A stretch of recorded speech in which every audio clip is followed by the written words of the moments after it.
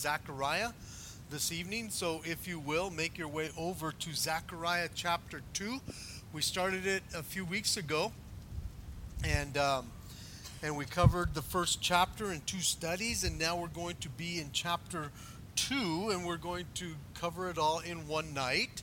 It's not a long chapter. It's only 13 verses or so. And we continue to look at the visions that the Lord is giving the prophet Zechariah. It's interesting that this young prophet was shown these visions. And I say that because there was a prophet that he came alongside of who was a little older, and the Lord had not given him visions, but it's not to say that the Lord didn't use him. The Lord used him in a different way to convey some messages to the people of Israel, but it wasn't through visions like this. Both messages were from the Lord, but both received them in a different way. And I do think that that is something that we need to understand, that God doesn't use everybody exactly the same way. From pastor to pastor, from even within our church here, from the pastors, we all differ from one another in our style, in the way we come across, the way we study, the way we present. And I think everybody is different in that way. And I do think that if there was only one way that God always spoke to the prophets, then we would probably have patented it and said, this is the only way God speaks. But it's not the case. With the prophet Zechariah, the Lord is using these visions. Now, he will speak through him in other ways, but in these first 8 or 6 chapters, he speaks to him through these visions, and it all happens during one night. It's interesting because, again, the difference, even though there's some similarities in how God uses us, there's differences because, again, this young man, he comes on the scene and he will be around for almost 2 years, where the other prophet, Haggai, who had been around with him, he's only around for 3.5 months. Not one was more important than the other. They were just used differently.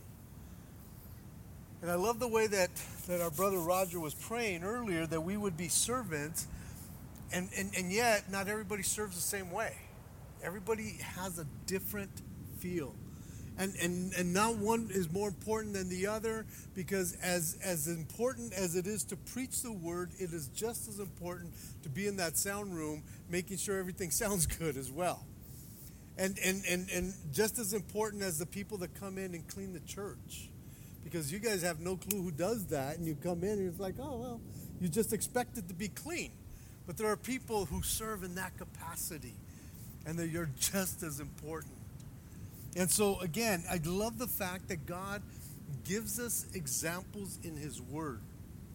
This young man comes on the scene, and he comes on the scene with this boldness. Even though that there's an older gentleman that's already ministering, he knows his place, and so does Haggai, the older guy, knows his place. And it's almost like he steps back when this young man comes in to start doing the work. So by this time that we have Zechariah, we are in February 15th, 519 BC. Haggai had given his last message on December 18th of 520 BC. And so now he's kind of out of the picture. It doesn't tell us what happened to him, but this young man now, as he had come on the scene back in November, now in February, God is beginning to minister to him. And as we looked at last week, there's an angel who comes on the scene in this vision. And it seems that Zechariah is very much aware of what's going on. He's awake.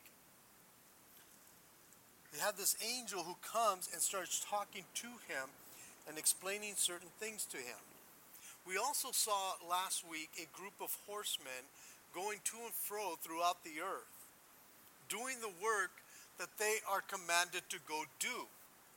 More than likely, they are more angels. And then we saw the angel of the Lord also in our vision last week that we were looking at, who is more than likely the Lord himself, Jesus himself, who is on the scene. And so it's interesting because we're in this place, in this book, that there's these visions going on. It takes place all in one night. Zechariah is very engaged in this whole deal. He's not freaking out. He's not going, oh my gosh, what's going on around me? It seems like he is inquisitive. He is wanting to know exactly what is going on. And I love that. I love the fact that he is in the middle of what God is doing, and he is just going like, what next? What next? Who's that? Where are they going? What are they doing? He's going all these things. And I love that because he is engaged. And so we're in Zechariah chapter 2. Let's read the whole chapter.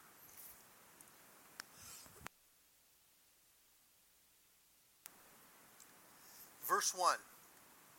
Then I raised my eyes and looked, and behold, a man with a measuring line in his hand. So I said, where are you going? And he said to me, to measure Jerusalem, to see what is the width and what is the length. And there was an angel who talked with me going out, and another angel was coming out to meet him, who said to him, run, speak to this young man, saying, Jerusalem shall be inhabited as towns without walls, because of the multitude of men and livestock in it. For I, says the Lord, will be the wall of fire, a wall of fire around her, and I will be the glory in her midst. Up, up, flee from the land of the north, says the Lord. For I have spread you abroad like the four winds of heaven, says the Lord. Up, Zion, escape, you who dwell with the daughter of Zion, of Babylon. For thus says the Lord of hosts, he sent me after glory to the nations which plunder you. For he who touches you touches the apple of his eye. For surely I will shake my hand against them, and they shall become spoil to their servants, for their servants. Then I will know, or you will know, that the Lord of hosts has sent me. Sing and rejoice, O daughter of Zion, for behold, I am coming, and I will dwell in your midst, says the Lord. Many nations shall be joined to the Lord in that day, and they shall become my people, and I will dwell in their midst, in your midst.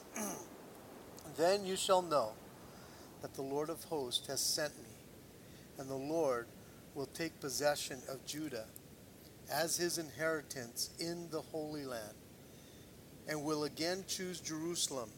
Be silent, all flesh, for before the Lord, for he is aroused from his holy habitation. So as we go back to verse 1 here, where he says, then I raised my eyes and looked, and behold, a man with a measuring line in his hand. This phrase seems to indicate that Zechariah, again, he has already seen two different visions going on in the first chapter, and he's taking it all in, and this phrase seems to indicate that he kind of looked down and or looked away, as in an effort to maybe take in what he has seen, or to gather his thoughts with what he has heard. And as he begins to look up, there's something different. Again, everything seems like it's moving a little quick here. I don't know how fast things are going. I've never been in a vision like that in any way, shape, or form.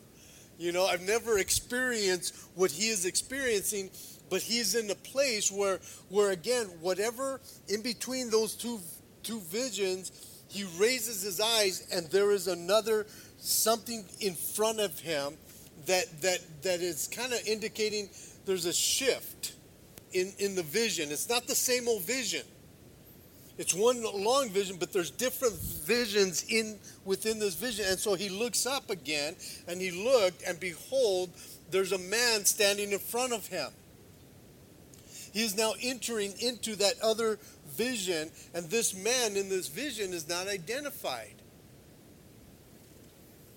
It tells us that he has a measuring line in his hand. Now again, looking up the Hebrew, looking up other versions, looking up some commentaries, is like, what is this measuring line? Well, it's a measuring tape. That's it. It's a measuring tape. That's all it is that he has in his hand. And so Zechariah in verse 2 says, so I said, where are you going? And he said to me, to measure Jerusalem, to see what its width and what is its length. Well, what is interesting is that he doesn't ask, who is that? But where are you going with this? Now, it could be that as he looked at this man, he looked familiar. So that's why he's not asking, who are you? Instead, maybe knowing who this guy is, he's just saying, so where are you going with that? Now, the reason I say that is because some of the things that I'm reading, some of the commentaries that I'm reading, they suggest that the man with the measuring line is the angel of the Lord whom we met in one of the other visions. Now, again, I don't see it there, but they go over to a prophecy from Ezekiel from chapter 40 on, where there is a man who is measuring Jerusalem. He's measuring the temple. He's measuring everything. And the indications is that it's the Son of God, that it is God measuring the angel of the Lord. And so that's why some of these suggest that this could be the angel of the Lord. I don't really know who this man is, but he has a measuring tape. And some people suggest, again, you wouldn't be measuring something out if it's not yours proper. And I thought, well, I could see that. But if you ain't got time to go measure out the city, man, you hire somebody to go measure out the city for you. So the Lord could have sent one of his angels to go do that. But it could be that the Lord himself is the one that's measuring out the city. So let's just say that the man with the measuring line is the angel of the Lord, as most suggest. The angel, the Lord himself.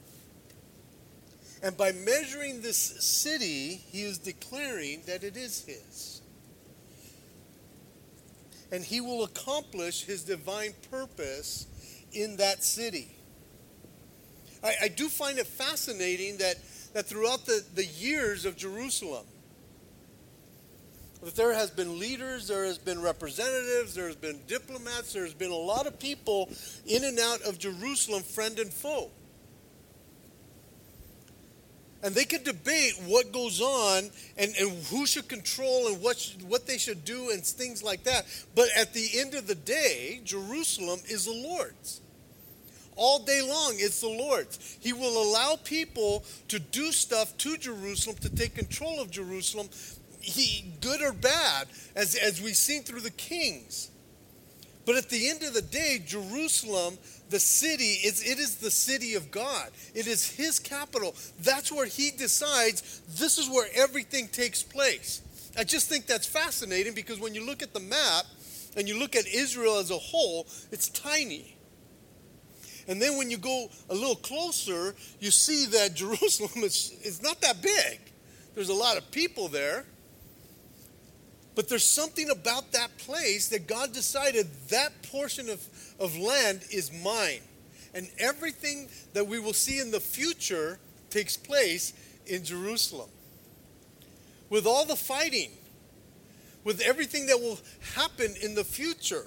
When we were looking at the book of Revelation a couple years ago, going through, everything converges on Jerusalem. And so again, is it God himself who is measuring Jerusalem? I don't know, but I do know that at the end of the day, he is the Lord over Jerusalem. It is his capital here on earth. Everything centers around that portion, the Temple Mount in particular, which is fascinating. 30-some acres of land. And that is like the most important portion of land in all of the earth. So he has the final say as to how big it is, how where the walls are going to go, how many people will be in it. He has the final say in all of that. And it says, and there was an angel who talked with me going out, and another angel was coming out to meet him.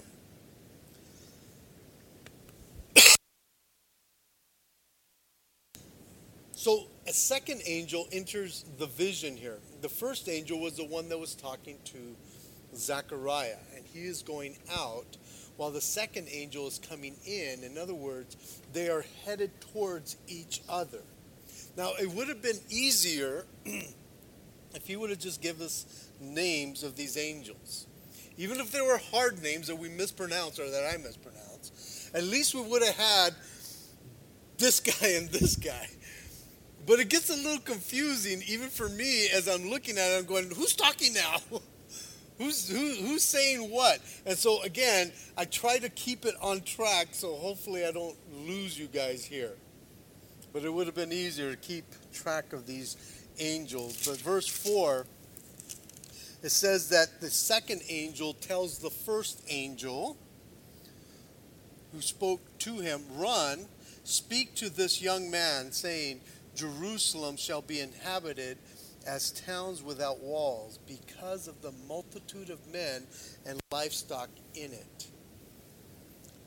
So the second angel is the one that's directing the first angel to run, to hurry, to be on the move, to go speak to this young man. And this young man here refers to Zechariah. And he goes to tell Zechariah about Jerusalem. Zechariah was the one with Haggai who had gotten Zerubbabel and Joshua back on track to begin or to resume building the temple.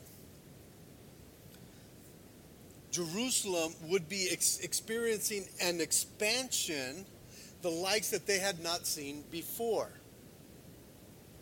Now, it could mean that it was going to be in the near future that there would be this expansion of people coming to Jerusalem, and there would be rapid growth associated with it. But this vision is also looking further ahead. And that's what we have to look at. And I'll try to make the distinction, because both of these times, the near future and ahead, the kingdom at the end, are both being implied here. It's being implied. So this prophecy or this vision has an immediate fulfillment, but also a future fulfillment. So it's looking to the kingdom age. So the measuring could have meant that it wasn't big enough to what was in store for Jerusalem. In other words, what the Lord had in store for Jerusalem was beyond measure. And so he's going to measure it out, but he's saying, what I'm measuring out, it's going to be more so than what's already there. There would be growth that would expand what its limits hold or held at that time. So the man with the measuring line was going beyond the walls, so to speak, and in essence indicating that the Lord was up to something that would be blowing their minds, that it was going to be bigger than anything that they had ever even imagined. Now, remember, again, They are still in the building stage of the temple and the foundation, basically, and the altar. That's where they're at right now. Nehemiah, he would not come on the scene for about another 70 years or so, and then build the wall around Jerusalem. So this vision is for the short term, but it is also for the longer term. Because again, it's looking at this expansion that will happen, because about 50,000 of these guys have come back from Babylon, but there's still a lot of them that are still in Babylon, and he is going to encourage them to come down. And so again, there's going to be an expansion when Nehemiah comes on the scene, and there would be more people coming. Now, we need to remember that when we were studying Nehemiah, when we were going through that book, that it was still limited as to who would be living in Jerusalem. But there would be plenty of people living right outside of Jerusalem. And so it would be expanded in about 70 years or so. And so this vision looks beyond the time of Nehemiah as well. It says, For I, says the Lord, will be the wall of fire around her, and I will be the glory in her midst. The return of the exiles from Babylon and what they were experiencing in Zechariah's time, and the others who would be returning in Nehemiah's time, there would be this growth, this expansion, and God is saying, I will be the one that protects them. I will be the one that goes beyond them. I will be the one that goes over them. And so even though the glory that was going to come upon after they finished the temple that they would experience would be a smaller picture of what would happen when the final kingdom comes into play. So we can also look at the time when Christ came on the scene the first time. When the temple was there and he shows up the first time, the glory of God was with him. And so he would be in their midst.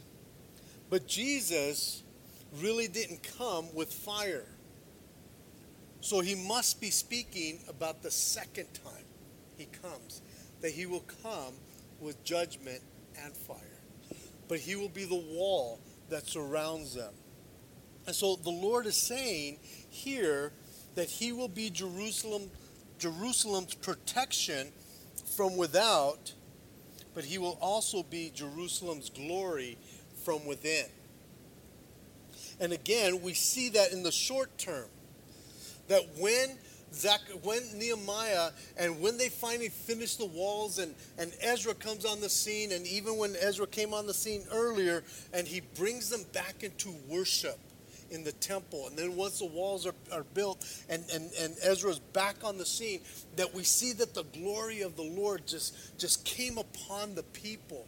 And they learned how to worship again. And there was this glory that just shone on them from the Lord. And in the small picture, we see the glory of the Lord.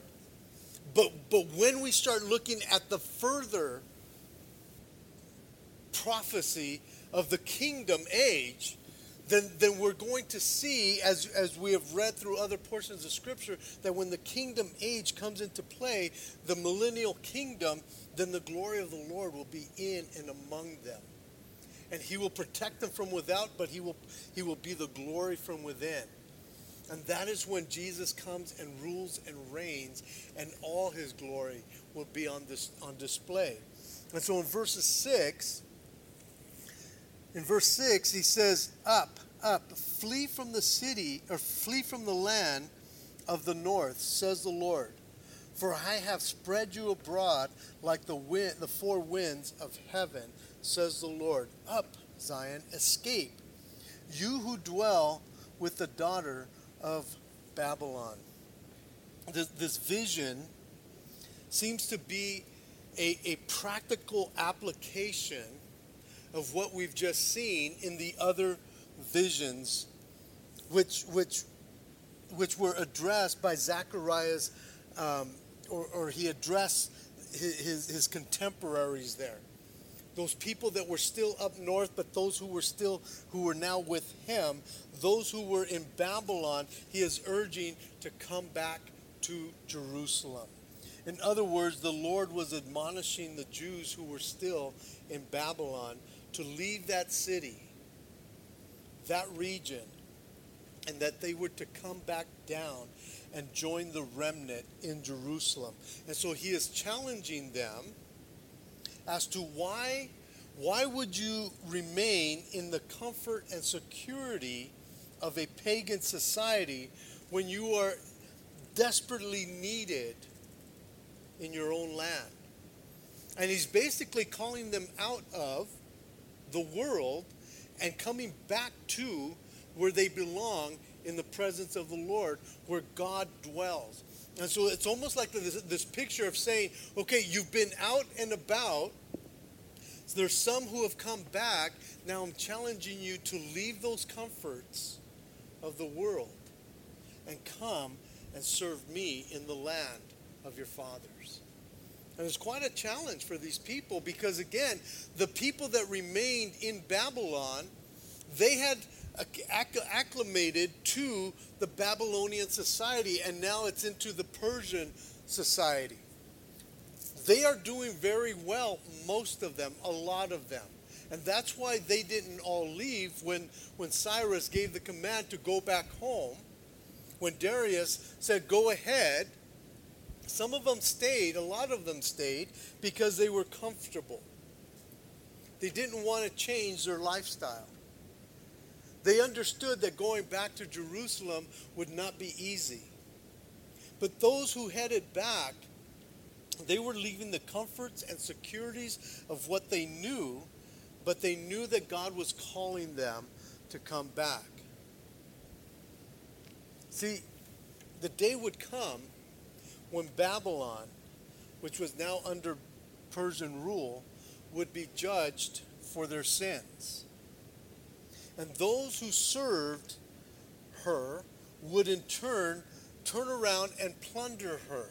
In other words, they would come against one another. And so it would be getting ugly soon enough. And the admonition here, the admonishment here, is get out while there is still opportunity. It says, for I have spread you abroad like the four winds of heaven. You see, the Lord himself had spread or scattered his people like or as the four winds of heaven, not so much to the four winds of heaven, but like the four winds of heaven, he had spread them out. The difference being that he knew exactly where he had taken them. It's not like he just let them fly and he just scattered them, doesn't know where they're at. He knew exactly where he was taking his people. And he says, I was the one that scattered you abroad. I was the one that took you to where I needed you to be taken care of, even though there was going to be hardship and pain. But they were going to have to pay the consequences for their sin. And he knew exactly where these exiles were. They were intact, if you will. They were right where the Lord had taken them. But now it was time for them to come back home. And he knew where to find them, and he knew how to call them to come back. And he is using this young man, Zechariah, in this vision to begin to call them out, to flee, to return, to escape from Babylon. Now, what we do need to understand is that this admonition didn't apply to every Jew who remained in Babylon. You see, it's not that those who remained were now going to be out of God's will, because there would be some who would stay there, and they would have to stay there for God's purpose.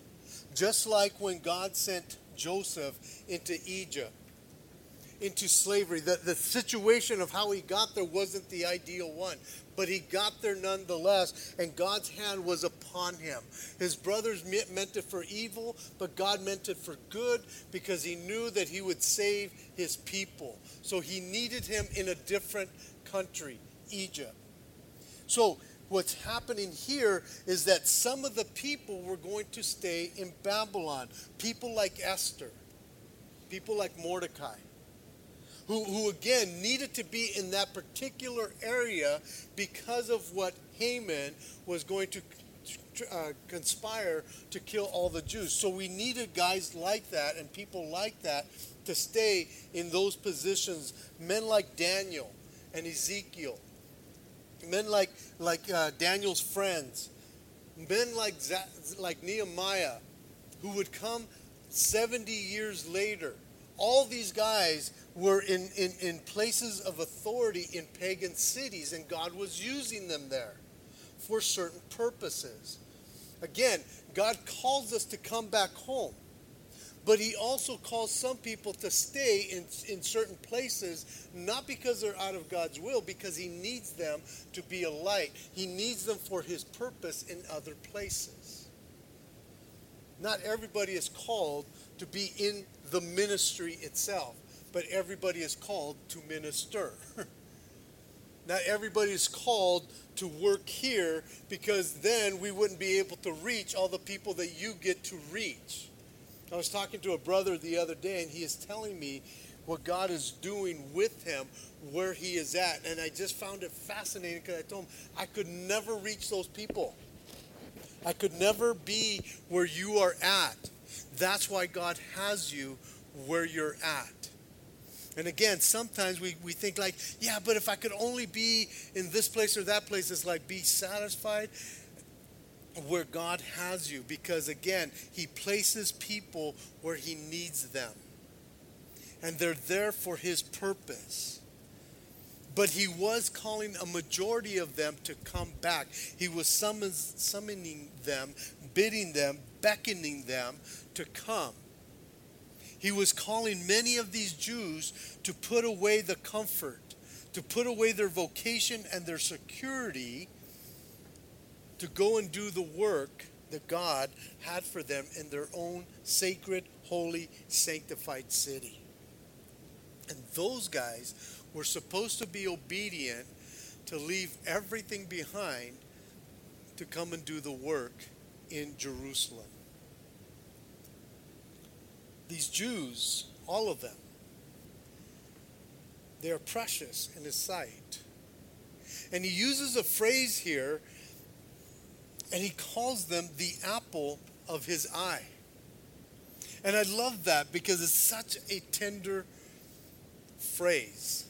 The word apple actually means pupil. These are the pupils of his eye, or the pupil of his eyes. In Deuteronomy chapter 32, verse 10, it says, he found him in a desert land and in a wasteland, a hallowing wilderness. He encircled him. He instructed him. He kept him as the apple of his eye. Talking about his people. The psalmist in Psalm 17, verse 8, says this, keep me as the apple of your eye. Hide me under the shadow of your wings.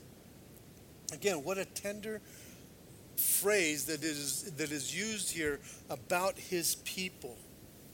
The pupil, as I was reading, the pupil is a very tiny opening in the iris, and it lets the light in. And it is a very delicate and important area of the eye. Therefore, as I was writing these things down here, everything dear and precious to God are like the apple or the pupil of his eye to the Lord.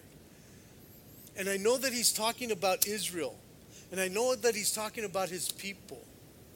But I have to look at this and say, Lord, I know that we are not Israel, nor do we replace Israel in any way. But we are your church. We are your bride. We are yours.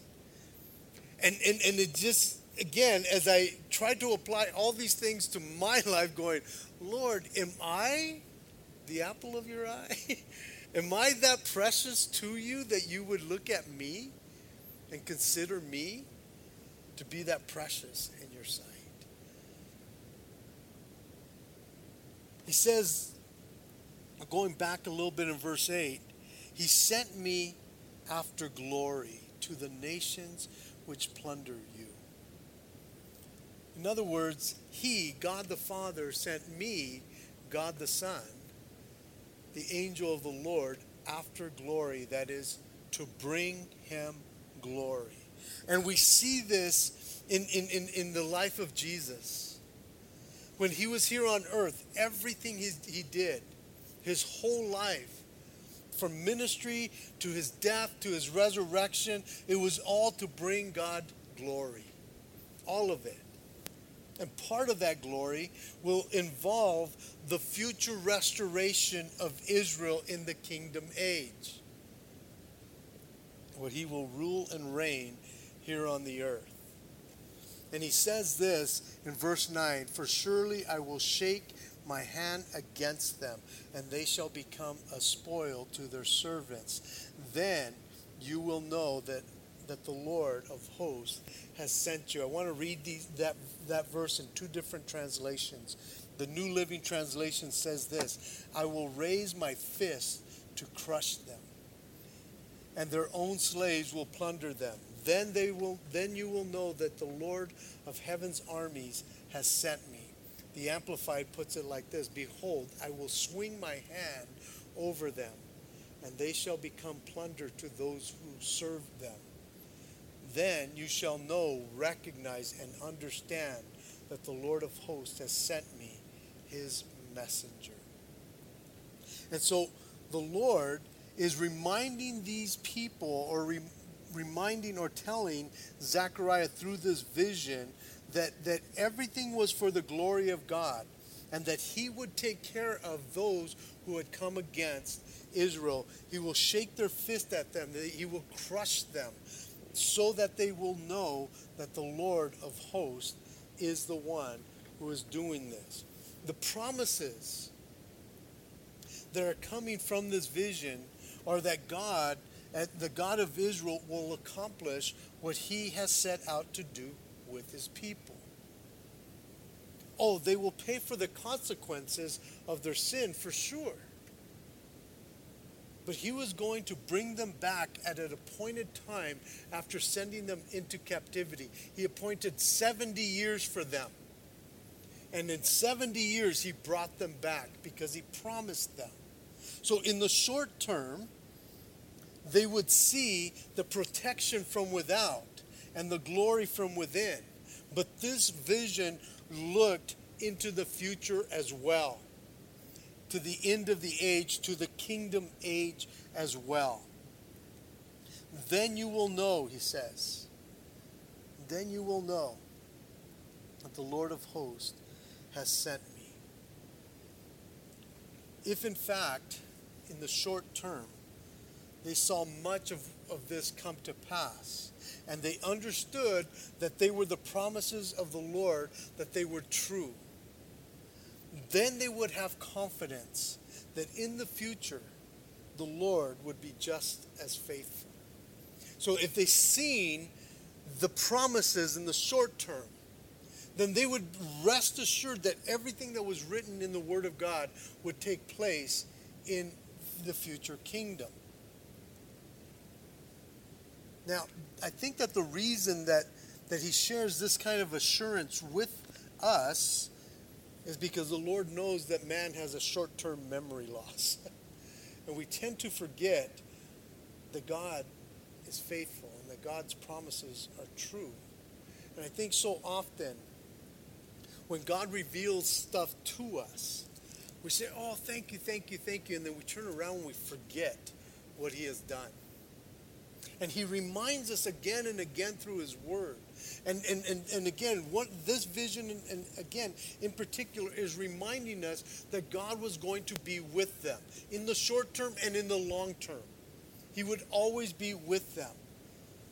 God would never, ever leave them.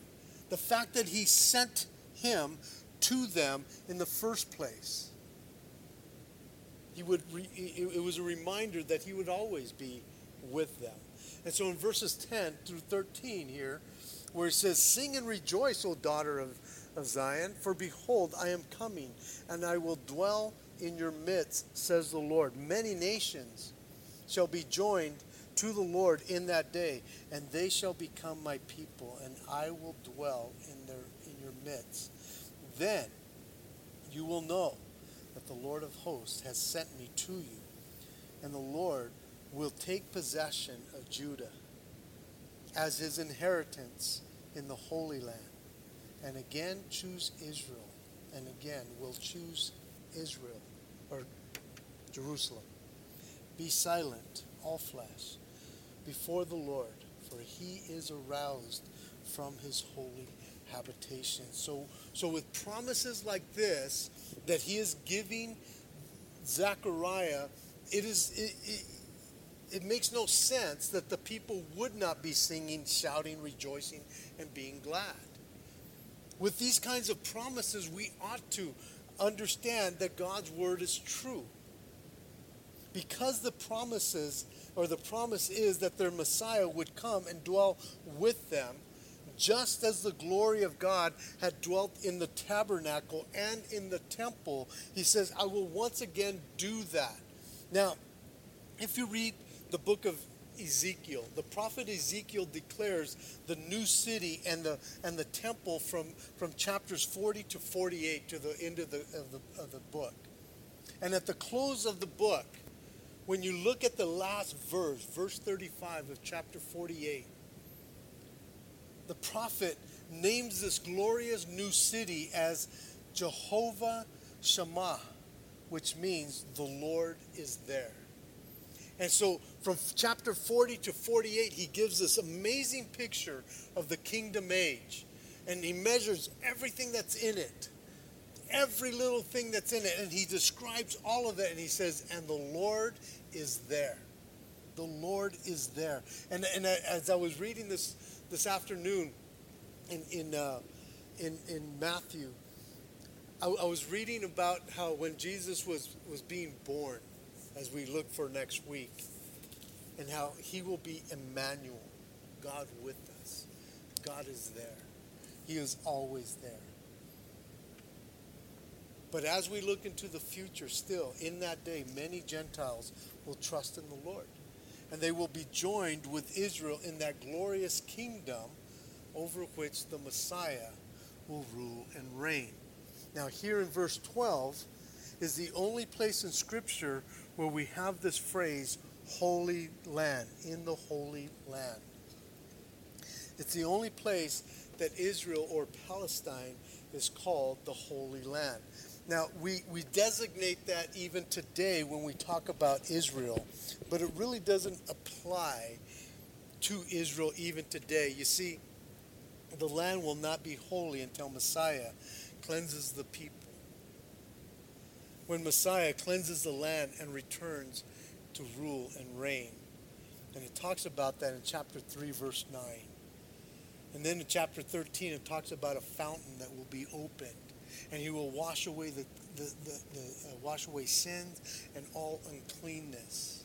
And then in Isaiah chapter 62, verse 12, it says that the Jews will be called his holy people.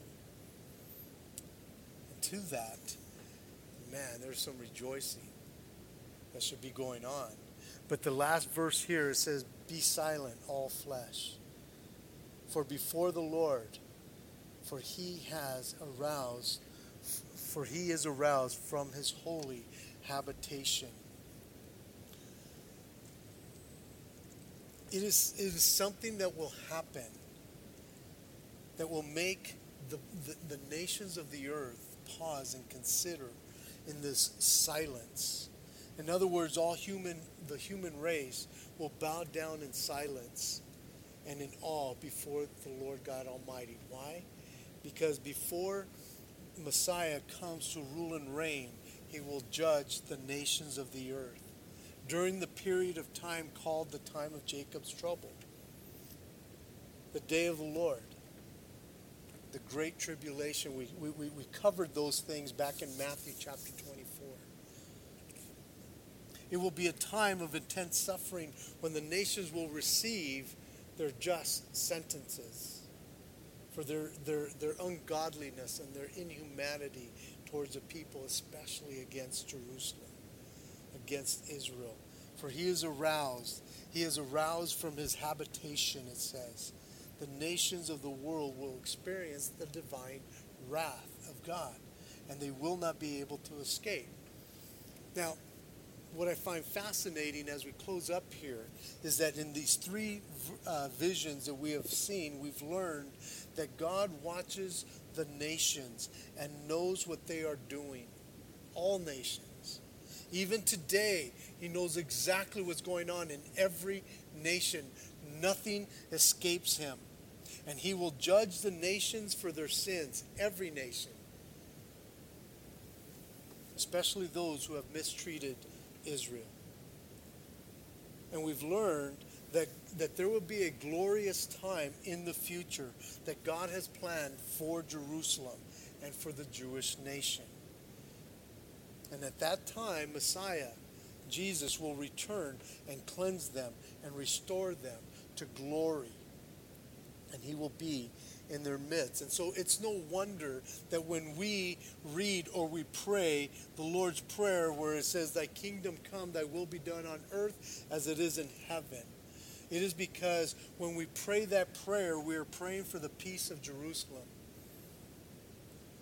And there will be no peace in Jerusalem until the Prince of Peace himself finally rules and reigns in his glory. And so these promises, I know that they pertain to Israel. Not only in the days of Zechariah and in the short term. Some of these things will come to pass in Zechariah's day or before the Old Testament is done.